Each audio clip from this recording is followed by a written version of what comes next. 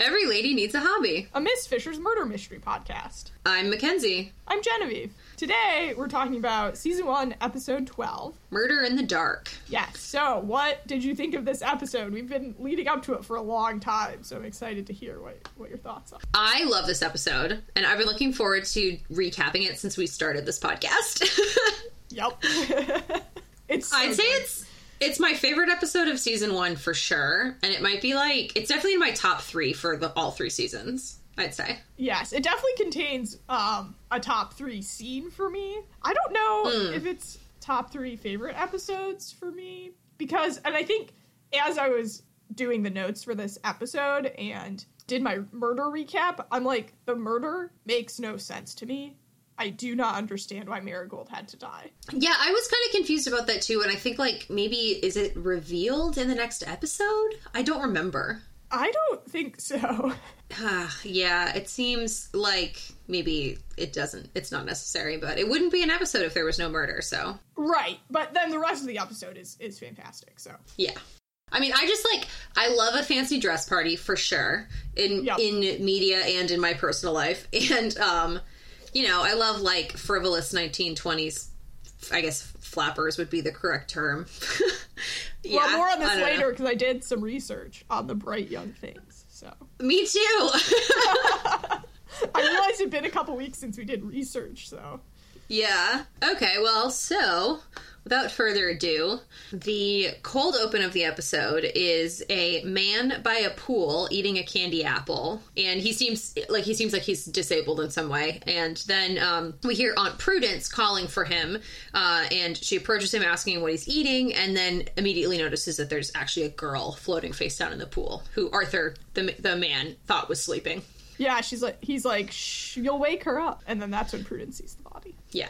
I will say, I think candy apples are gross. Yeah, and I put in my notes the first time, I was like, this is a caramel apple. But then I realized later it's a toffee apple, which seems even worse than a caramel apple. Yeah. And there's just a lot of scenes of gross, sticky, half-eaten, dirty toffee apples in this episode, which is gross. With several. And here's the thing about a caramel apple. It's so hard to eat because it's just so sticky and you get it all over your face and then you're trying to crunch into the apple and you're getting the caramel all over your face. It's just, I'd rather dip apple slices into caramel. I think you're 100% right about that. I can't agree more. Yeah, and I don't understand why it's a thing. Also, another thing about caramel apples is when they put nuts on the outside because then the nuts are always falling off. Yeah, that's so true. Who invented this weird dessert? I don't know. You're supposed to eat it on a stick? Anyways. I mean, it is, at least it's an attractive dessert, I think. It looks good. Well, yeah. It looks better than it is. I mean, I know a few people like that, so. Ooh. Burn. I won't name any names on this podcast. Anyways, so then after the intro sequence, we cut to Phryne's house. Yes. And Phryne is preparing for a costume ball. Because yes. Of course she is. And Dot is sort of appraising her of all the various costumes she's packed for this party. And at the party, we found out is celebrating the engagement of Aunt Prudence's other son, Guy. Is this Guy short for something? Did we ever find out if his name is actually just Guy? Or if it's I think it's Gerbert? Just Guy. But that might be one of those British things where Guy is short for something completely different, like Theodore. Yeah, but you know what doesn't make sense is why the costumes need to be packed, since presumably Aunt Prudence also lives in Melbourne, and why are they spending the night there? Couldn't they just go back to their own house? Well, I don't know if they're spending the night there, but it's more like they're getting ready for the party there. Probably because Phryne's helping out with the party, or it just isn't done to travel across town in a costume. Yeah, well, it's never stopped me, but I guess I'll accept this as an explanation. I mean, when I wore my Phryne costume to work this Halloween, I did not travel to work in costume. I put my wig and hat on at the office. I did travel to work in my costume, and it was a mistake. It's a great way to flash some stalking, biking in a flapper costume. So, I'm sure sure Phryne was trying to avoid being seen in public in her Cleopatra outfit. It's a racy outfit. It is a little racy. Alright, so then we find out that there's apparently a luncheon with Aunt Prudence that day that Miss Fisher is, like, trying to wriggle out of, but the phone rings and we find out the luncheon is off due to, shocker, a dead body! So, of course, Dot and Miss Fisher rush off to Aunt Prudence's, where we first meet Guy, who seems, like, kind of smarmy. Oh, he's so obnoxious. Also, I'll note that before they leave the house, Phryne immediately calls Jack. Oh, yes, she does. Immediately calls City South Police. Because she knows who she needs with her on the case. Oh, yeah. And we find out upon arrival that the murder victim is the stable hand's daughter, who is working as a maid, Marigold. And then Jack arrives, and we learn that at 9 a.m., all was well, no body in the pool. But then, shortly after 10, body in the pool, and she was pulled out by, apparently, Guy, who is a wetsuit. And also she appears to have been hit on the head. Maybe on the edge of the pool. So maybe it's not murder at all. That detail is never really followed up on in this episode, but... Well, no, they do. Evidence does come out that she was strangled in the autopsy. Yeah, but nothing about the hit to the head. Right, yeah. And she was definitely murdered. Yeah. And then Jack... I love this because Jack immediately wants to know what Phryne's theory is, which is... I know, I love that. Yeah. Which, it's like, in last episode, I think he was kind of not so helpful. Yeah, he was, like, sort of an obstructionist in the last episode, or at least he wasn't investigating the case. Right, Mr. Grossmith, a.k.a. Gross Incompetence. Yes. But yeah, and Phryne, of course, has identified a clue around the girl's collar, and she has correctly, we find out later, figured out that the girl was strangled. What I'd like to know is, does strangulation always result in this kind of bruising? Is that... Because it always does in this TV show. But is that reality as well? I mean, I think so, because I think to really, like, strangle someone until they are dead, you really have to get in there and, like, stay with it. Yeah, I guess so. Like, they're gonna pass out, but they're not dead at that point. You have to keep at it. Yeah, for sure. I do not speak from experience. I'm just saying. Well, I do. Everyone I've ever strangled to death has had absolutely no visible bruising. Oh, boy. So then, after that, Jack interrogates Aunt Prudence, and Arthur shows up in the middle of this interrogation asking after Marigold, who is unfortunately dead. And Miss Fisher immediately bribes him to go back to his room with gobstoppers. Well, I think she had those. I think she was bringing those to him anyways. Like, she's probably going to bring them to lunch. And I think... It pans to Jack after she gives him the gobstoppers, and he's kind of smiling, which is cute. Yeah, yeah. So I think they're also just establishing that Phryne and Arthur have, like, a friendly, close relationship. And then Jack and Phryne, I believe, go and interview the stable hand father, who seems kind of suspicious. He says he last saw Marigold the night before, and then he claims he was mucking out the stables between 9 and 10 that morning, and Guy can verify this alibi. Because he came over to ask for a couple horses to be saddled. And Phryne actually isn't here in the scene, it's Jack and Hugh, because... Right, yeah, you're right.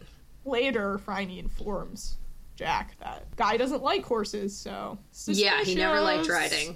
Yep. And then they do interview Guy, and he's kind of fuzzy on the details of his morning whereabouts, and it's also, like, just sort of irritating. Oh, he's so annoying. Yeah, but he's not as annoying as his fiancée, Isabella, who is the next person that we meet. It's his ravishing bride, is what he refers to her. And then also, I like when they're talking to him, he says that he had breakfast early, practically at 9. Oh, God. And then I love so I think it's Aunt Prudence and Phryne are talking to Isabella, and Phryne's like, you need to go talk to the inspector. And she's like, should I dress or not? Depending, like, how good looking is he? And Phryne, you'd think a lesser woman might grow enraged and jealous by this, but she's just like, I have nothing to worry about. Yeah, she just kind of makes, like, a smirk. Like, yeah, she, like, doesn't bat an eyelash. Also, it comes out in this scene that Phryne and Isabella have met before at a drunken party in London. Oh, yep. So.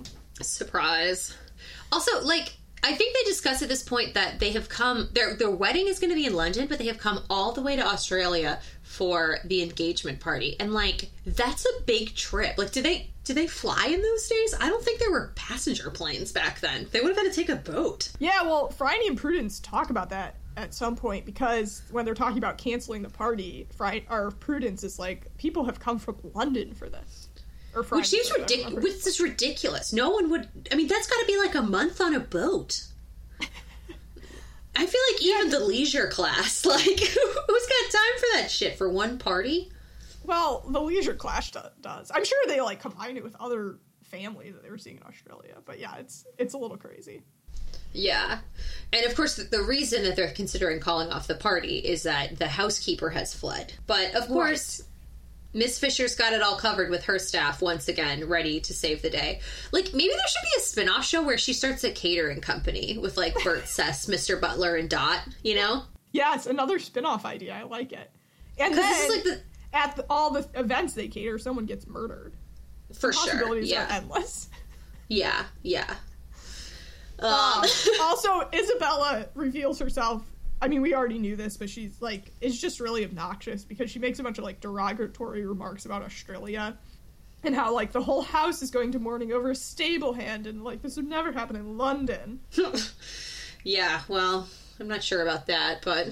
She also seems, hinting at things to come, seems to know Marigold because she said she was nice. Yeah, well, I think she knows a little more than just that about Marigold, as it turns out. Turns out she knew a lot about Marigold. Too much.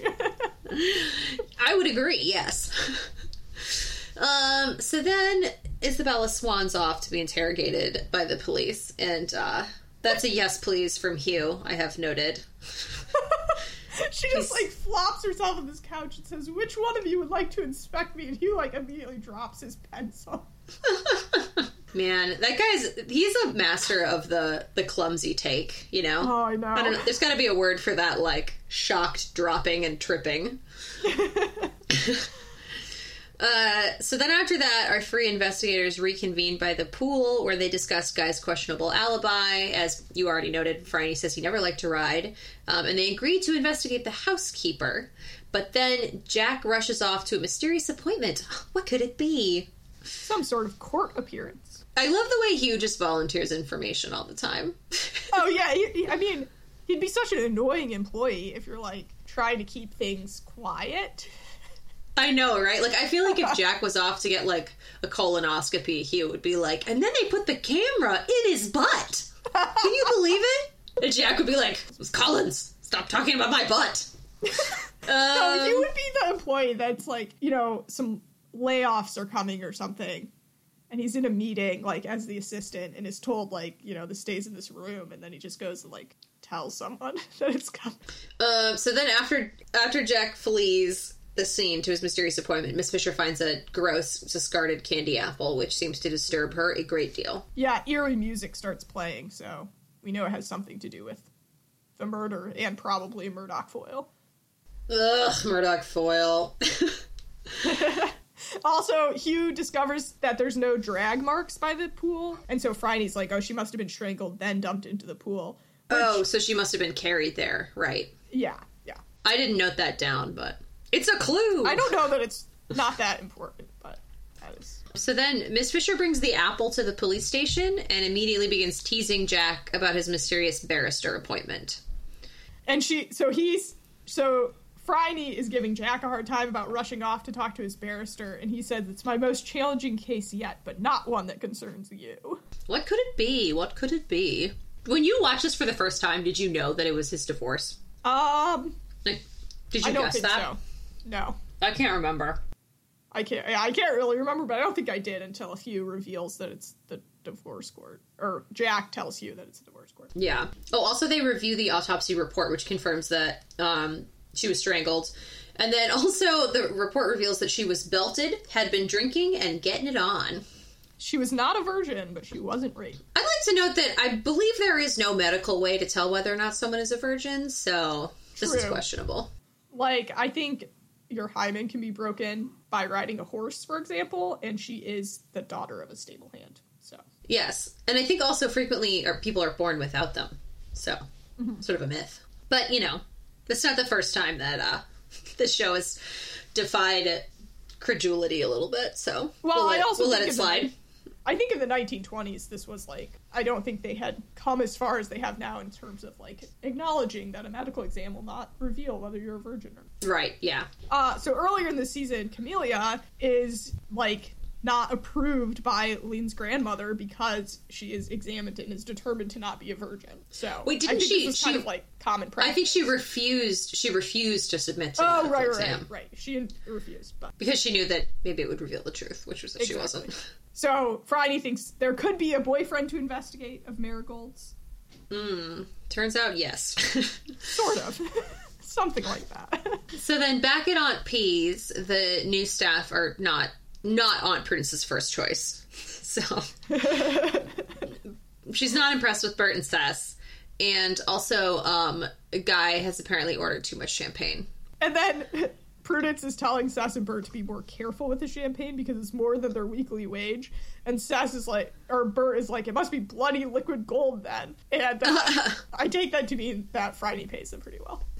Yeah, that's what I thought. That's what I thought too. I also thought it was pretty freaking rude to insinuate that like the champagne was, that they were so worthless that this champagne, and they were spending so much money on the champagne. Like I thought that was a pretty tactless comment, but I guess that's the kind of thing people did back in the day. I don't know. Well, also I think Prudence, her tact maybe doesn't apply to the lower classes. Yeah, probably not. And then next we see Isabella's costume. She's dressed up as Lady Godiva. And she basically looks naked. Yes. And this is deeply shocking to Aunt Prudence, and this is where she mentions the bright young things. Yes. Like to whoop it up. Jane looks very amused at the costume and tells her that she looks like Eve because she has fig leaves like over her privates. Yes. And she's like, I'm Lady Godiva. I better take off the fig leaf, and just like whips it off. Oh my god, yes. And I think it's funny that Miss Fisher also like apparently draws the line here because she's very permissive for Jane, but she sends her off to the kitchen, so she must think Isabella is a bad influence. But then she lets her come to the party, so yeah, which seems a little weird. Yeah. So I don't know how much research you did on the bright young things, but I just kind of quickly looked them up because I knew that was a phrase for a specific type of person. Mm-hmm. And it was the nickname given to a group of bohemian young aristocrats and socialites in London during the 1920s who threw elaborate fancy dress parties, had elaborate treasure hunts, drank heavily, and used drugs. All elements of which we see in this episode surrounding Guy and Isabel and their friends. So. Okay, so then after Isabella sends Jane off to after Phryne sends Jane off to the kitchen, Isabella notes that she thinks that the father killed Marigold. Because he was an old soak, which I don't think she has room to talk about someone being a soak.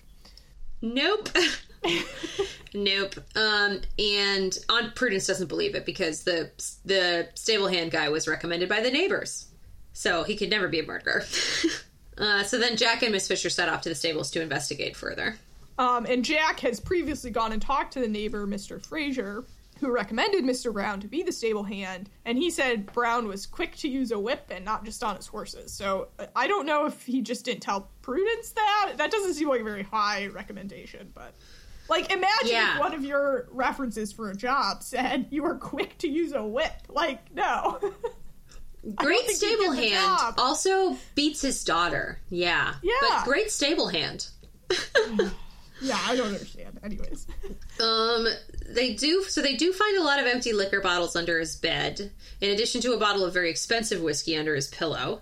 And I mean, like, I'm not sure that you're allowed to just kind of start looking around someone's bedroom and like under their bed and stuff without. Do you need a search warrant in 1920s Australia? I guess maybe you didn't, because they never used one. Yeah, in this show, they definitely just start searching willy-nilly, so. Yeah, this actually was a bit of a sour note. I was like, you can't just fucking look around someone's room when they're not there just because you're the police. But, whatever. But they do, and they find a clue, so. Yes. And then the guy comes in and catches them and seems like only kind of mad. And he says that the expensive whiskey was a gift from Guy. And he admits that, yes, he did belt his daughter because he was afraid she might get knocked up. So that's definitely the best way to prevent that. Yeah, I didn't understand that because I'm like, all right, it seems like he claims he was concerned about all the young men that were trying to get with her, but then he beat her. That doesn't seem like the solution to the problem at all. No. And then Friday thinks that maybe he's covering for Guy because of the fancy whiskey. And then Hugh comes in to say he's checked with the agency for the disappearing housekeeper, who says she hasn't been in touch. She just kind of disappeared. So, but Miss Fisher thinks that she can get the gossip from the downstairs staff. And that, like, this really reminded me of Gosford Park, you know, with, like, the upstairs, downstairs gossip. Oh, yeah. Definitely. Yeah. And then, of course, she's right. And the three of them have already sniffed out the housekeeper's destination, which is some, like, vacation cottage. The sea breeze. Yes. And then, of course, Guy entrusts Mr. B with his special fudge. And immediately we all know that this is going to end in Mr. B accidentally eating the special fudge and embarrassing himself. Yeah. It's very clear. I find hilarious. Yeah, it's pretty good. And I like that, like, you know, I don't like it when you have to watch someone embarrass themselves in, like, a really horrible way. Like, they're, you know, they accidentally, like, eat special fudge before going to a job interview. Like, that's the kind of thing that I find unpleasant to watch. But there are no lasting consequences for Mr. B's intoxication in this case. So I like that. Yeah, and also it's just funny. Although, I mean, I think it does mean he's sort of out of commission when Murdoch Foyle first comes to the house, but he wakes up while Foyle is there, so it doesn't really have a negative impact. But yeah, but although, I mean, you might say that if he'd had his wits about him a little bit more, he might have been like, who's this asshole? Get out of here. Right, you know? Exactly. Did you poison the milk? Anyway. I also love, so then Jack comes in after, like, Guy gives Mr. B the fudge, and Jack comes in, and Friday just sort of flings the name of the cottages where the housekeeper is in triumph as he's coming in, and then she just, like, leaves. It's sort of like a parting shot of, like, oh, look, I figured it out, you're welcome. What, you didn't have an array of household staff you could loan out to Aunt Prudence to sniff out these facts? Well, I did. So then, in the next scene, Jane is helping Arthur to read Hansel and Gretel when Miss Fisher shows up with a present for Arthur, which turns out to be a Hansel costume. And unfortunately, he seems to think that Marigold is going to be Gretel, and Miss Fisher has to, like, let him down easy on that fact. Which is really sad.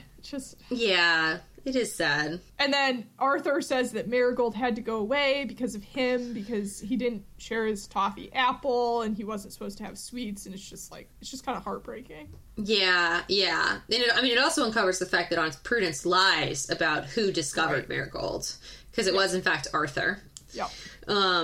And then, you know, this it all turns out that it's because Aunt Prudence does not want Arthur to know Marigold is dead, because he's still very upset about the disappearance of Miss Fisher's sister Janie.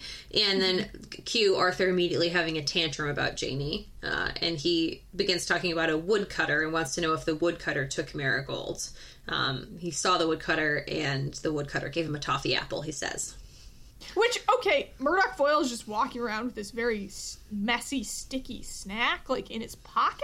I don't understand how he always has a toffee apple to produce. I just don't. Yeah, I mean, it's like if you were going to bribe someone with a sweet, like, I would probably choose, like, a chocolate bar, maybe some licorice. I don't know.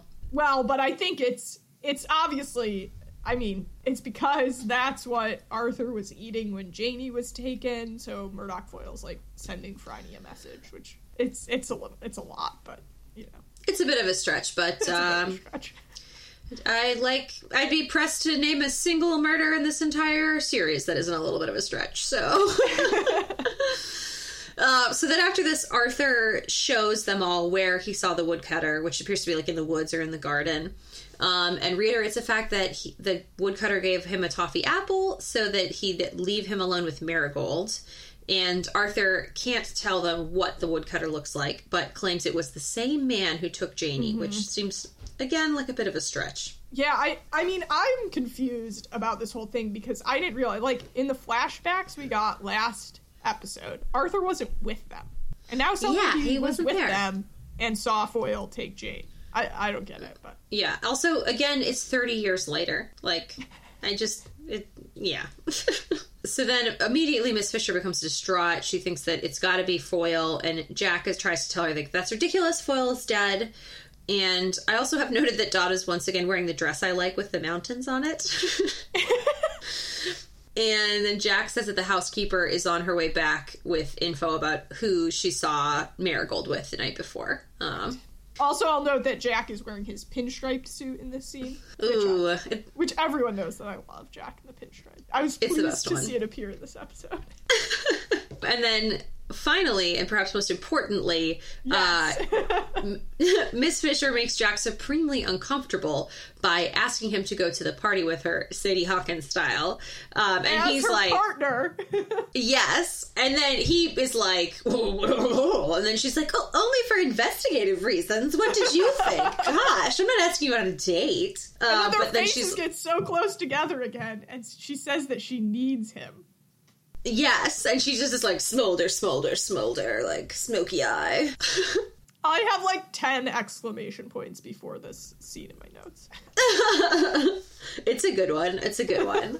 He definitely thinks she's asking him out, like, just on a date, and he's so uncomfortable. Well, yeah, like, he's in the midst of his divorce proceeding, so he's, like, kind of distracted, and I think it's just, like, a lot for Jack to handle all at once. Yeah, like, okay. The ink's not even dry on his... investigation. Yeah, it's only for the investigation. So Dot believes Miss Fisher, and she thinks Foyle might really be alive, so she kicks into investigative Dot mode, and goes to the station to argue with Hugh about it, and Hugh agrees to help investigate. And I like this because then this commences a whole Dot and Hugh side caper, where they uncover the truth, which I like. I love it, and I love that Dot is, like, taking initiative. She's, like, going after it. She's pushing. Yeah. She's not gonna let Hugh say no to her, like... She doesn't even tell Miss Fisher that she's doing this, but she's like, no, I'm going to figure this out because I'm Dot and I learn from the best and I know how to investigate something and I'm going to investigate it. I love it. It's great. It's so great. So then next we get a brief scene where we see that Mr. B is prepping a pretty delicious looking feast, and it must have been a lot of work because he decides to take a little load off, take a little break, and sample some fudge. So we all know what's coming next. And then after that, Bert and Cess are refusing to put on tuxedos, and Aunt Prudence reveals that the police are finished with Marigold's things, which gives Miss Fisher a convenient chance to, like, rifle through them. And what are the chances that she's going to find a clue? Of course she finds a clue.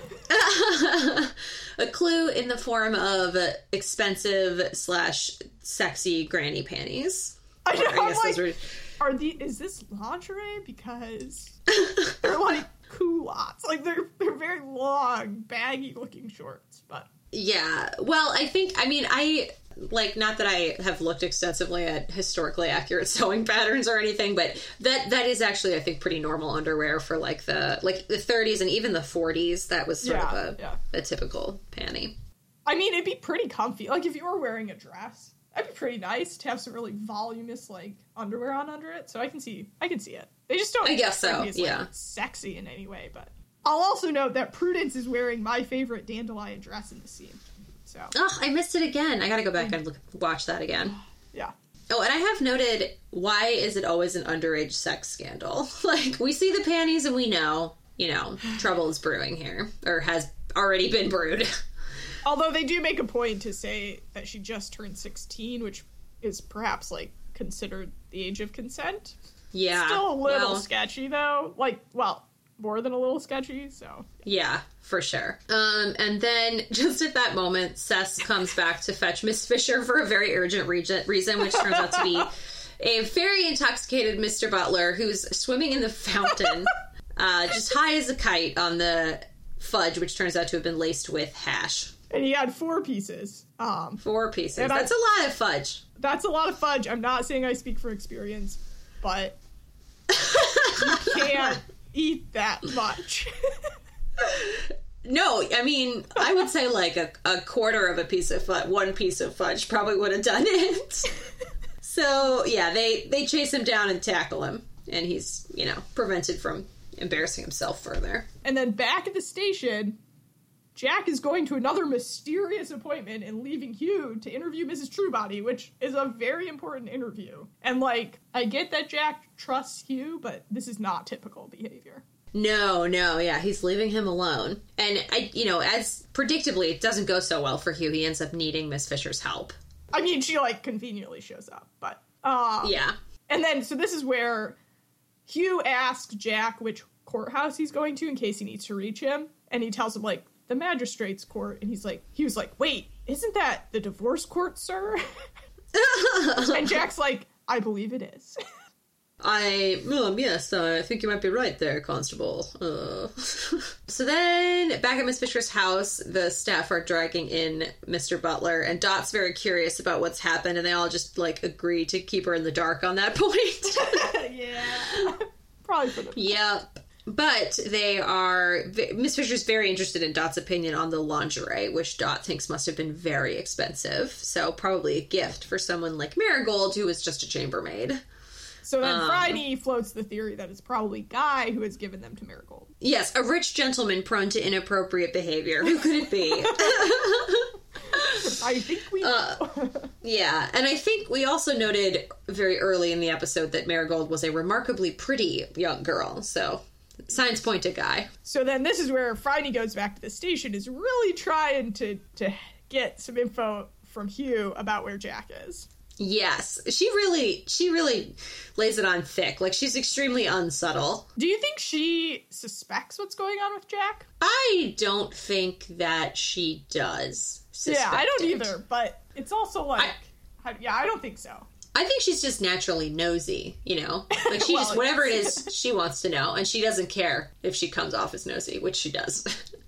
Right, and I also think that, she really wants to be working with Jack on this case, and he's just, not around. Which sort of happened in the last episode, too, because he wasn't, on the case, and she's bothering him to help her with the case, so...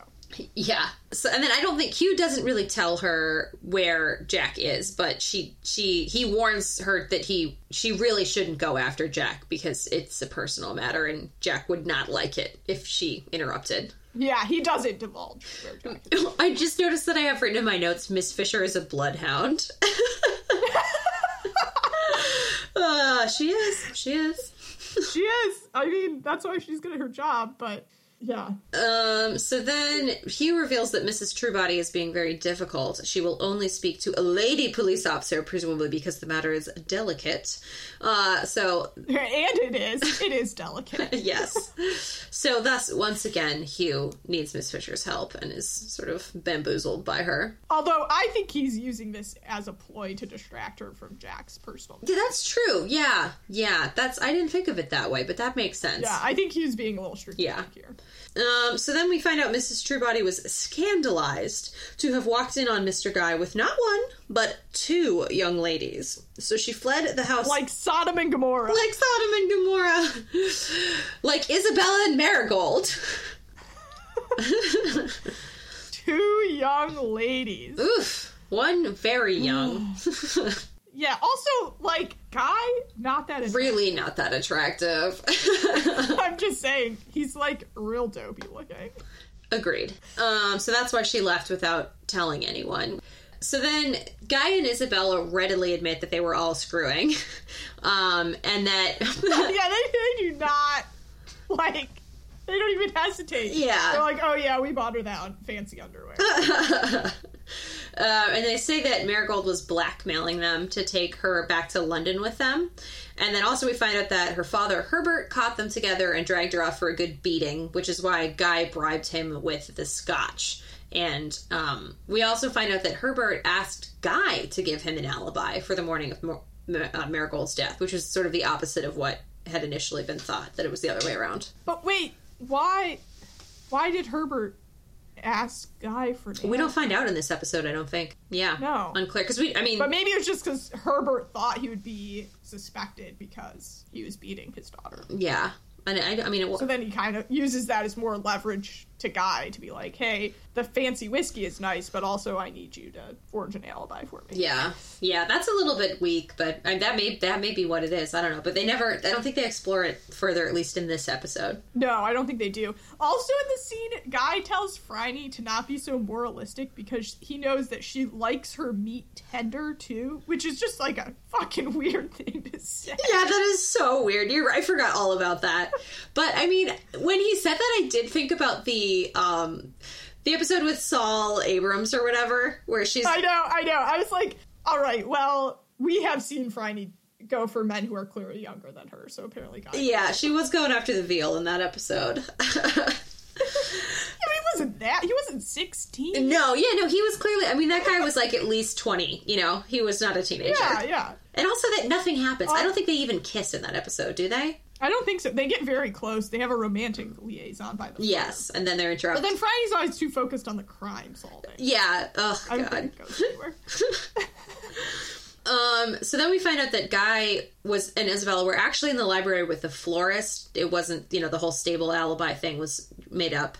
Yeah. And I think we leave it at that. Nobody on screen ever investigates the florist situation. So I think we just are assuming that is true. Yeah, no, that's never checked up on. I mean, let's be real. This episode ends up not really being about the murder investigation so much as, like, building suspense for the next episode and playing creepy music about Murdoch Foyle. Yes, true. And then I also have noted that these two are remarkably unremorseful about the death of this girl that they were, like, recently menaging with. That she's just dead. Yeah, they just seem so cavalier about it. Yeah, they were getting... I think that was perhaps one of the critiques of The Bright Young Thing. Yes. Not specifically, like, being cavalier about murder, but, like, being cavalier in general.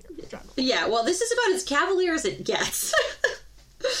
But again, in the show, almost every episode, there's someone who you would think would be reacting in a completely different way to their coworker, friend, like someone they know getting murdered. Yeah, and this is like sort of I think, an issue that cuts across the murder mystery genre, where, like, in reality, when someone dies, it's far more likely that everyone around them, like, erupts in hysterics and actually has a completely exaggerated reaction to it because they want attention. Like, you know what I mean? People that are like, oh, it's so terrible. My neighbor's great-uncle's dog has died, and I'm so upset about it, I'm going to post on Facebook, you know? Like, that's actually what happens. Oh, yeah, if they had Facebook, like, in this show, everyone would be posting so many dramatic things. Like, R.I.P. Marigold, # too young to die. Sorry, that's not funny, but it is. Yeah. Oh, man. Anyway. So then we cut to the fancy dress party where Jane is getting ready and ominous music is playing, so we know something bad's gonna happen. And obviously she's dressed as Little Red Riding Hood because we know she's, like, gonna be kidnapped by a big bad wolf. And then somebody slips a note under the door with a P on it. And Jane just, like, puts the note aside. Like, it seems to know, like, oh, P for Phryne. Okay, bye. And then Arthur does some sort of, like, ominous peering out of the door crack. And I didn't understand throughout this episode, like, why did they have to set up Arthur to be so creepy? Like, he did nothing wrong, but they kept sort of, like, framing. I know. I think they're trying to cast suspicion on him. Like, maybe it was him all along. Yeah. Like, just kind of having some sort of, like, psychotic break. Because he puts on the wolf costume, and then Murdoch Foyle steals it from him, but I think you're sort of led to believe that, like, maybe Murdoch Foyle didn't steal it. Yeah. But like, at what point does he take the costume? It's never exactly clear when these two exchange costumes. Well, and what I don't understand... Oh, I do. Okay, no, I do. Because Arthur puts the wolf costume on because Prudence tells him that he can't go to the party. Yeah. And so then in the wolf costume, she can't tell it's him. So. You know... Because at first, like, I was thinking, like, maybe Murdoch Foyle, like, had given him a set of instructions, but, like, I don't think that's actually true. I think he just puts the wolf costume on because he wanted to sneak down to the party and not have Prudence know. Yes, and because it creates narrative tension to have him in a creepy costume. Right, yes. No, that is what this episode is all about. It's not exactly logical, but... Yes. Whatever. It makes for a very creepy episode, so... Yes, indeed. So then Miss Fisher arrives at the party in a kind of scandalous sheer Cleopatra costume.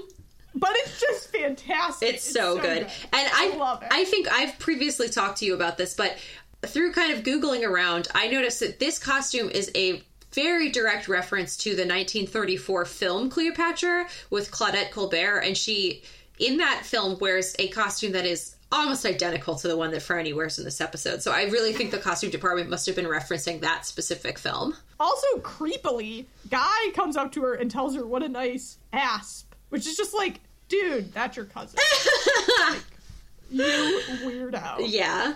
Yeah. I guess, him and Janie are both ancient history buffs. Right. Right. Also, Guy sees Friday at the party and tells her not to make things worse with Prudence by, bringing up the fact that he was having weird threesomes with the murdered. Yeah. Who was in his mother's employ. Which, you could see how that would make things awkward. Certainly could, yes. So then Jane lets Miss Fisher know about the note for her, and so Miss Fisher goes up to check on Arthur, who pretends to be asleep, and then says that he isn't at the party because Guy doesn't want him there, and then as soon as she leaves, he jumps out of the bed and he's wearing that horrifying old-timey wolf costume, which is so... I know, it's so creepy. The head is so creepy, like the face is like, oh yeah. It's the worst. It's the worst. It's the worst. Also, I love that Friday tells Jane to only drink lemonade and to not eat the fudge. And, if I was Jane, I would be first stop fudge. I'd be hightailing it to the fudge. 100% I would be eating some of that fudge. Oh, yeah. I'd be like Little Red Riding Hood's ready for a good time, Little Bo Peeps lost more than her shoe. Maybe the snake lady from last episode is at this point. Yeah, she's probably performing. They've hired her to do a little performance. Yeah. Okay, so then we get a quick little interlude back at Miss Fisher's house where Hugh has found out that Foyle's mother was actually his foster mother. She was abusive, and besides that, she is missing. Dun-dun! So then... Also, Dot tells Hugh that Mr. Butler has had a bad reaction to some fudge and that he must be allergic to figs because that's what Guy told Prudence was in the fudge so that she wouldn't eat it because apparently Prudence doesn't like figs, which I find hilarious. Dot is just totally oblivious. It's so funny. I can't believe she buys that. It's ridiculous that she would buy that, but whatever. So then, back at the party... best scene of all time. It's so good. Listeners, can you tell we're excited? Can you tell we've literally been talking about this for weeks, specifically discussing this scene, because we have. Yeah. I mean, it feels like it's been my whole life that I've been discussing this scene. So Jack shows up and Miss Fisher is acting very flirtatious. She takes him up to her room and gives him a Mark Antony costume to put on. I have in all caps in my notes, extremely sexy scene ensues. It's so, I wrote that I got chills watching the scene, and I obviously had to watch it several times because it was so good. Oh my! I mean, I've watched it so many times, even before we started this podcast. Yep.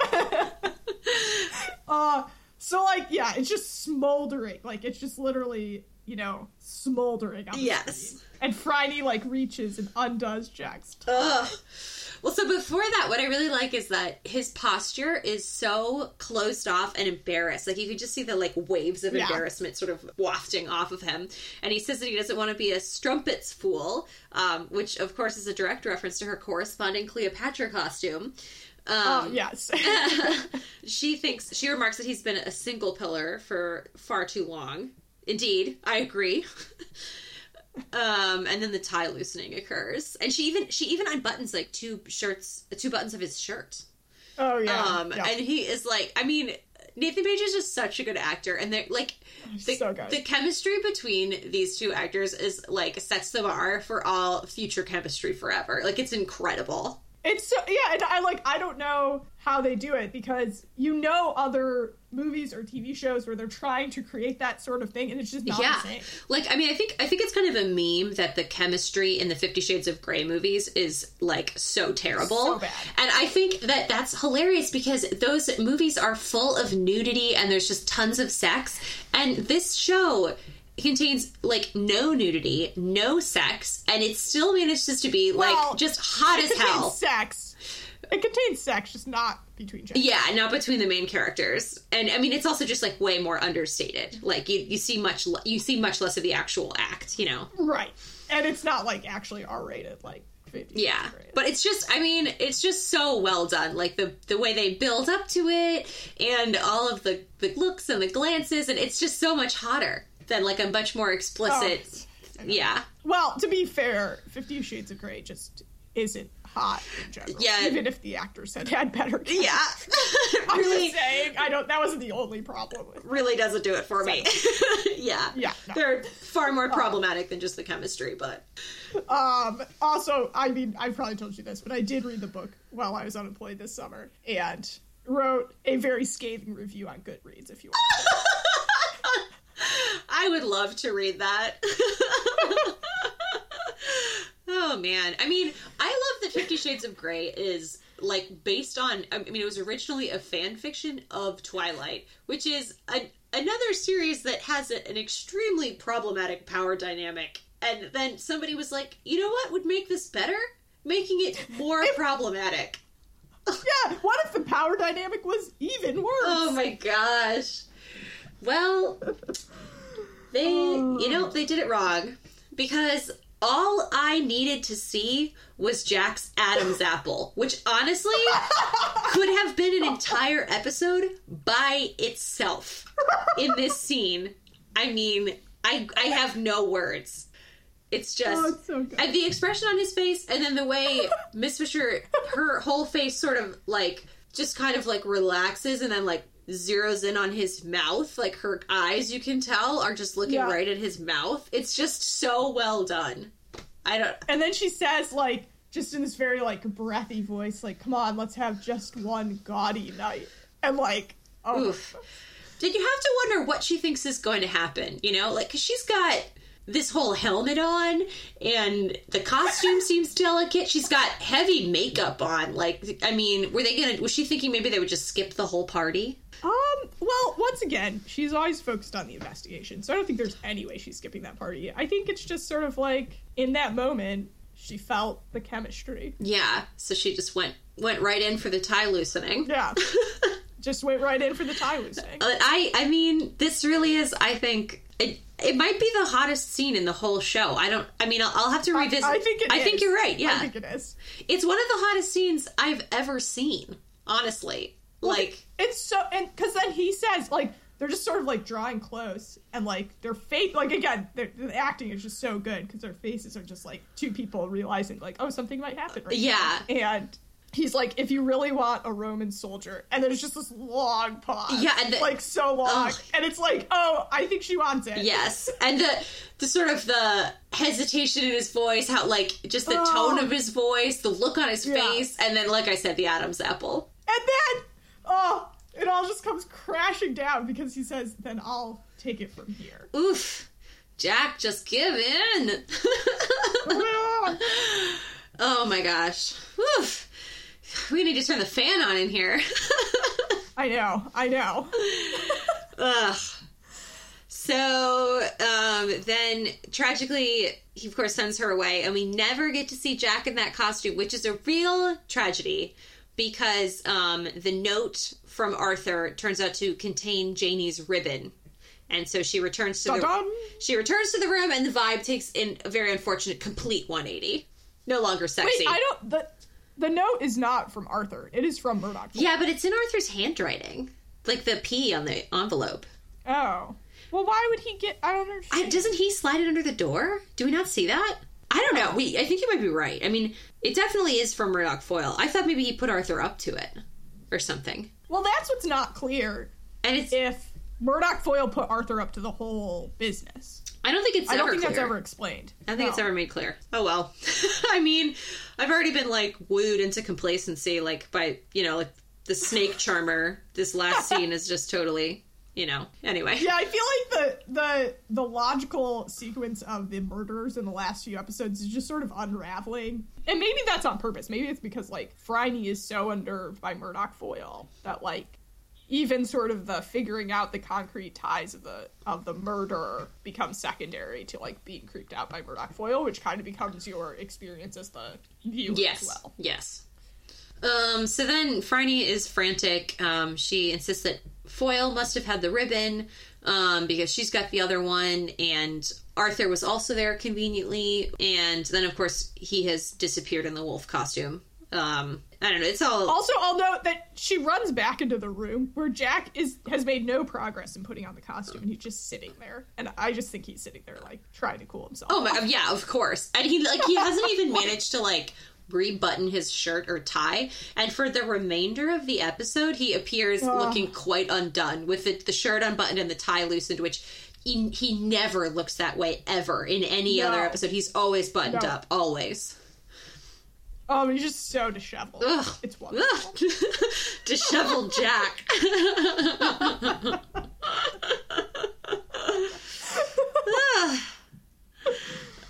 So then Guy jumps on a table and starts kicking off. Sorry. I know the murder sequence doesn't really make sense, but did you talk about how they go into Arthur's room? Yes. Realize that his hands... Yeah, you already said that. Okay. Well, I think I just said that he was gone. Yeah, but also... Phryne notices that his Hansel costume that he was planning on wearing is still there, but not the wolf costume, which she also brought, because she brought, like, all the costumes. So yeah. I think she realizes that, like, they need to be looking. Also, why did she bring him a costume if Aunt Prudence wasn't going to let him go to the party? Maybe that was a late-breaking decision. I think it might have been, or maybe it was Guy didn't want him at the party, because he does say that at one point, too, so it's a little confusing. That's pretty rude, man. That's your brother. Oh, well. Well, Guy, I think, is not perhaps the king of tact. Yeah. He's not the most, like, empathetic person, apparently. So. No. So then Guy jumps on a table and starts kicking off the treasure hunt. The first prize for which is apparently a night with Isabella, or Guy, or both. Gross. And everyone sort of, like, cheers, and I'm like, whoa! So you know how much... Also in this scene, Isabella's drinking champagne, just straight from Oh my god, in her Lady Godiva costume. Also, it's funny, because when Guy is announcing the quote-unquote prize, Bert, like, covers Jane's ears. And again, I'm like, why was Jane allowed at this party? Oh, like, yeah. And there were, like, not appropriate. There were no other children there. No! Also, like... After Miss Fisher has already established that Guy and Isabella are, like, actively preying on teenage girls, why would she allow Jane near them? I don't know. Yeah. I don't know. Well, I mean, I guess Miss Fisher did sort of try to keep her away from Isabella, so. But still, she left her unsupervised at the party. Well, Bert and Cess were That's true, yeah. And she did explicitly tell them to look after Janie. Yeah. But then Jane runs off, like... I think it must be Foyle at this point in the wolf costume. Like, Beckon's turn. She just runs off, and Bert and Cess aren't paying attention. Yeah. So, yeah. Good work, guys. So then the guests all run off for the treasure hunt. They're all apparently just randy for a night alone with Bluebeard and Godiva. They're just ready for it. Do you think they would have actually made good on that prize? 100%, yeah. What if, like, Aunt Prudence won the treasure hunt? Or, like, I don't know, some old... I don't think Aunt Prudence was part of it. What about, like, some old dude? Or just, like, I don't know. I feel like they would have done it. Gross.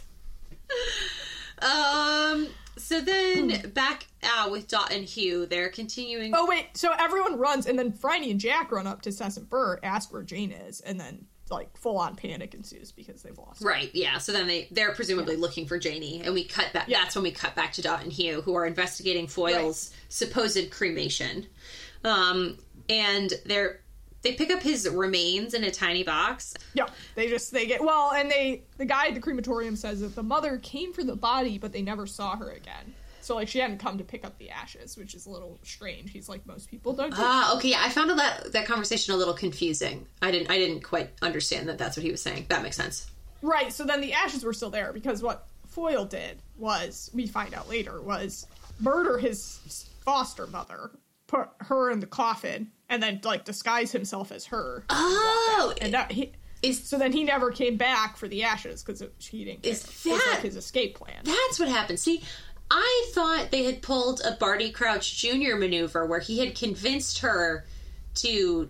Is this another Harry Potter? Well, I mean, it's the exact same situation where they break one guy out of prison by having him pretend to die, and then actually, like, they've just swapped places with his mother. So that is what happened. Yeah, so I was assuming that she had volunteered for this task, which didn't make any sense, given that she was just, like, an abusive foster mother who presumably didn't love him at all and would not agree to such a task. But when you... No, I don't think she was agreeing to him. Yeah, it's much more plausible when you say that he killed her. Right, because, like, he's there in the coffin. Yes. Under the influence of the animal tranquilizer. So by this point, he's woken up, but the coffin is at a crematorium. Yeah. And he must have, I mean, this is obviously, like, a long-standing plan of his, because he's given her as, like, his contact. And so then they contact her, she comes to identify the body, and then he, like, pops out of the coffin. It's also ridiculous that, like, I mean, I'm pretty sure you don't get to just go see a body unsupervised. Like, I don't think they would have left her alone with him, right? Like, and then he could have just walked out of there. Well, but I think probably it was like, I would like a moment alone with my son, you know? Maybe they do give people kind of a moment alone with a body, and that's when he sprung. Yeah. And then I think he probably put her clothes on to walk out. Ridiculous. Which, like, how did he, like, we see a picture of her, like, she had hair. I don't know. I don't know, it's a bit weak. Well, so then next up, Jack and Miss Fisher are searching for Janie, who's being, like, stalked by the wolf or something, and then they find her. And send her home with Cess and Bert in the taxi, but the wolf is still at large. Also, like, I mean, I'm assuming this is just dramatic, like, dream sequence, because, again, I think the viewer is sort of being taken on the same path as Phryne, but, like, smoke fills the path, and then thunder rolls, which, like, it's not raining, it wasn't a thunderstorm, but, like... I didn't notice that at all, because I was too distracted by Jack's tie still being undone. And I have, in fact, written in my notes, meow.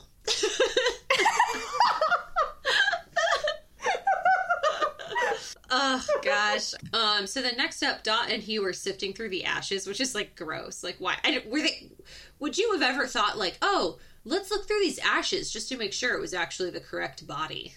Like, well, Dot says something like that. She's like, how are we gonna know if it's him or not? Yeah, and then they just proceed to, like, sort through them anyway, and then that's when they find this melted glass eye in their remains, and they conclude that it must be the mother, because she had a glass eye. Yes. The bodies have been swapped! Shocking! Dun-dun. You know, and then the other crazy thing is that actually, all along, Murdoch Foyle has just been taking Polyjuice Potion, and it's actually been Hugh all along was actually Foyle. Yeah. Like, Mackenzie, this is not Harry Potter. But how do you explain that Hugh was teaching Defense Against the Dark Arts? I missed that scene. What episode was that in? Okay, anyway. So then back at the party, Guy is having a little temper tantrum and very rudely accusing Arthur of the kidnapping and saying that Arthur should be put in an asylum. Wah, wah, wah. Like, Arthur was always getting all the attention, which is just, like, ugh, ridiculous. Also, like, Jane wasn't really kidnapped because, like, she's with Bert and Cess. Yeah, they show it wasn't a success. And also, like, I mean, it's pretty cold-hearted to be, like, just complaining to your mother that your, like, poor disabled brother was getting all the attention. Like, for Christ's sake, he's disabled. Like, yeah, I mean, I know. Well, I don't think Guy is a very upstanding guy. No, he's not a good person. No. So, also, I have in my notes for this scene that Jack is so disheveled still. You'd think he would take a moment to put himself back together, but I guess not. Well, I'm glad he doesn't. Yeah. Also, Arthur has another toffee apple. Oh my god. Once again, with the toffee apple to give Murdoch Foyle his costume. Like, I mean, like, he was wearing a freaking wolf costume. Where are the pockets for the candy apples in that costume? I'd like to know. No, Arthur was wearing the costume. Yeah, but they swapped... Murdoch Foyle. They swapped costumes. So I'm just trying to picture, you know, how this candy apple handoff happened when at least one of them was wearing a wolf costume at the time. Yeah, like, someone had to be holding the candy apple. Maybe, okay, Foyle was holding the candy apple. Again, I'm not sure how he's transporting these. Like, they didn't have plastic in the back then, so anyways. Maybe he had a special contraption. Probably. He is a criminal master. So, then he, like, convinces Arthur to take off the costume, and then he gives him the candy apple, and then he puts on the costume. Well, ridiculous. Anyway, so that's not really an important part at all, but then Dot and Hugh arrive to tell Phryne that they have figured out that Foyle was not actually. Once again, Miss Fisher was right. So then in the next scene, of course, we think Janie is safe with Bert and Cess, but there's a hitchhiker in a wolf costume on the side of the road, and Bert and Cess pick him up and let him right into the car. Which, like, why doesn't Jane at this point say, like, oh, hey, that's the guy that lured me into the woods? Yeah, unclear. She's just, like, super nice to him. And then, of course, Jack and Miss Fisher immediately sort of cotton onto the scheme. I think a guard says he saw a wolf or something. But it's too late. And Mr. B is too busy sleeping one off to answer the phone. And Bert and Cess are just, like, totally unsuspicious of the creepy hitchhiker. Also, I'll note in the car that Bert is drinking a bottle of champagne that he's clearly nabbed from the party. Oh, yeah. Drunk Bert's my favorite. So they arrive back at the house, and I guess this is a way of establishing that Foyle knows where Miss Fisher lives, but now. Right. But presumably he knew before, because he sent her a letter. I was thinking that too. I'm like, he's been mailing her stuff, but I don't know, maybe the post was such back then that you could just write Miss Franny Fisher. Yeah, but I think maybe also he was just, like, establishing trust with them in order to get inside the house, right. Which worked. Because then he, like... Yes, that definitely worked. Yeah, because then he shows up again as Jane's making some tea. And, like, I mean, you never answer the door to a stranger. Like, doesn't she know that rule? It's like my parents drilled this into me repeatedly. But maybe in the 20s, people were less suspicious. Yeah, but literally, like Jane has been present when, like, creepy people came to the house to, like, kidnap people or... like, she should know better. Yeah, this is not the first time this is happening. No. So she, of course, lets him in to use the telephone, and he promptly cuts the telephone line.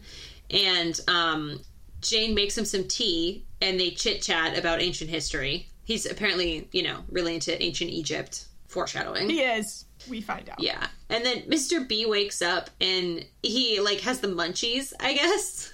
But is totally unsuspicious of the visitor, which is weird. He should be suspicious. Yep. And again, maybe this is like, if he hadn't had all those hash brownies, his guard would be up a little. So once again, the whole thing is Guy's fault. Yes, well, I think that's pretty well, it's not really Guy's fault. Yeah. He didn't help anything.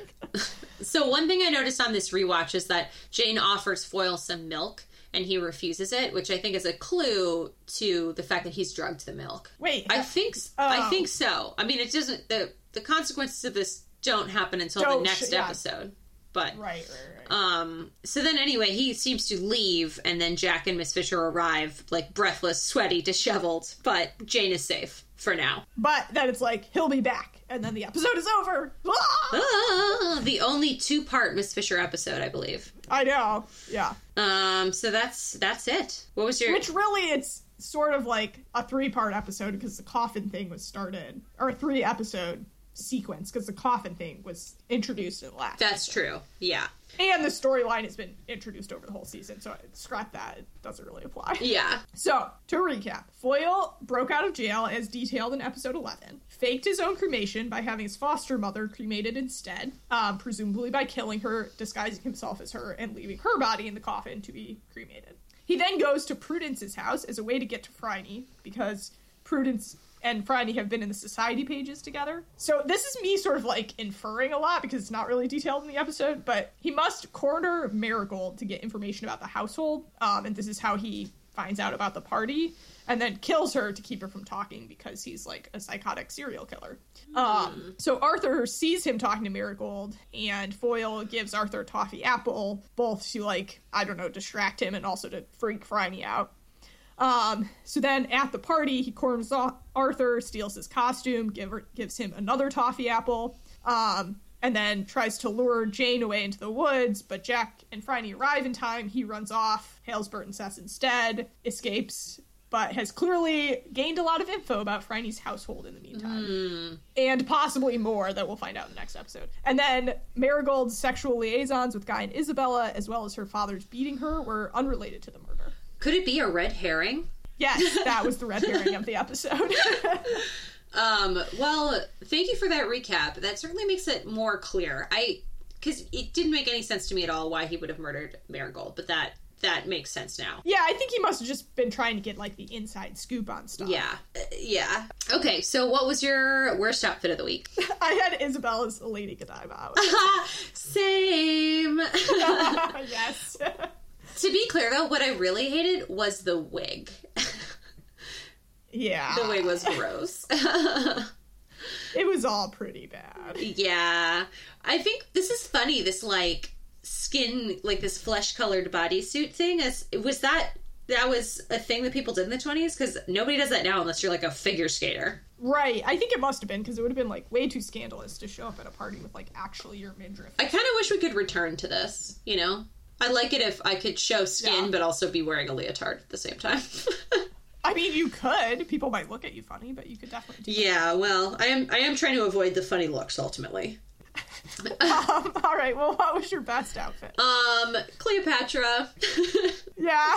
Ooh, we're 2 for 2. You did the same thing? No, I didn't. I actually loved a lot of the outfits this week. There was the reappearance of Prudence's dandelion dress. Yes. Also, Prudence is wearing a fantastic lace top in one of the scenes that I just love. It's like a cream top with like a lace frontispiece. That's just really good. I missed that. And then I also love Phryne's cream and brown jacket that she is wearing for much of the like pre-party scenes. And then I love all the costumes, obviously, including Cleopatra. But my pick for best outfit this week obviously goes to Jack's disheveled suit. Ooh, what a twist. I like that. Yes, I like it too. I didn't even think of that. Who'd you have for best week? For best week, I wasn't sure. I wrote Dot Gets Her Way or Isabella and Guy, who don't appear to have ever had a bad week in their lives. So, True. Not sure. Yeah, they seem unfazed by anything bad that might ruin most other people's weeks. Yeah. I had Mr. Butler. That's a good one. Yeah, he does have a good one. I feel like he got some well-deserved, like, rest and relaxation. Yeah, he got to cater a fancy party, and he also got, like, just high as fuck. Yep. Worst week? Arthur. Yeah. Yeah, I had that too. Totally thrown under the bus by his lame brother. And his friend dies. Yeah, and like, his friend died. He gets, like, pulled around by a creepy murderer. Yeah. What did you have for murder method? I put a 3, because there's just, like, it was an unnecessary murder, A. I mean, I guess not from Foyle's point of view, but anyways. And it was just like, what, you strangle her and throw her in the pool? I don't know. I gave it a 3. I refuse to rate it because I feel that the full details have not yet been revealed, so... Oh, true. Okay. I'm gonna have to do a double rating next episode. Don't let me forget. Okay, yeah, I'll try to remember to do that too. Okay. What about new skill of the week? Smoldering. Smoldering was my skill of the week. That's not a skill. It's a skill. I mean, did you see how she was doing it? It's a skill. Oh yeah. Okay. I can't do it like that. I put costume design, which I realized she probably wasn't really designing the costumes, but she did seem to have a lot of costumes and kind of, I used them to her. Yeah, well, I mean, the Cleopatra costume was a triumph, so. Exactly. And, you know, the Mark Antony costume just sort of at the ready for Jack. Also. Oh, yeah. Even though he never wore it. All right, and then finally, sexual tension. What did you have? I put 1,000. Ooh, I put 77. I really think, though, this may be as tense as it gets. This is the pinnacle, you know? Yeah, that's why I put 1,000. Yeah, we've broken the scale this week. I mean, possible exception of season 3, episode 1, which is also maybe that might be my favorite episode of all time. But this might even surpass that for. Yeah, there is definitely more to come, but this is pretty. It's up there. I mean, it is all disheveled suits and Adam's apples and smoldering gazes. Like, it just doesn't get any better than this. Yeah, exactly. Well, I think that wraps us up for the week. It does. And next week we'll be doing the last episode in the first season. Ooh, finale. So that's exciting. Finale. So next week we'll be talking about the season finale, season 1, episode 13, King Memsey's Curse. King Memsey's Curse. So as always, thanks for listening. And if you like our podcast, please subscribe, leave us a review on iTunes. We'd love that. Feel free to send us any questions or comments. Comment on our website or email us, everyladynedshobby@gmail.com. Also, shout out to Bethany, who sent us a note. And she did some research on something that we talked about way back in episode 3 about false eyelashes. And she looked this up, and apparently false eyelashes had been around for nearly 3 decades before Phryne is wearing them in episode 3, the Green Mill murder. So, wow. Anyways, Who would have known? Thanks for that. Yeah. Yeah. We always appreciate historical information. So exactly. Keep it coming, listeners. So and if you see gaps in our research, please let us know. Yes. I think that wraps us up. It does. All right. Until next week.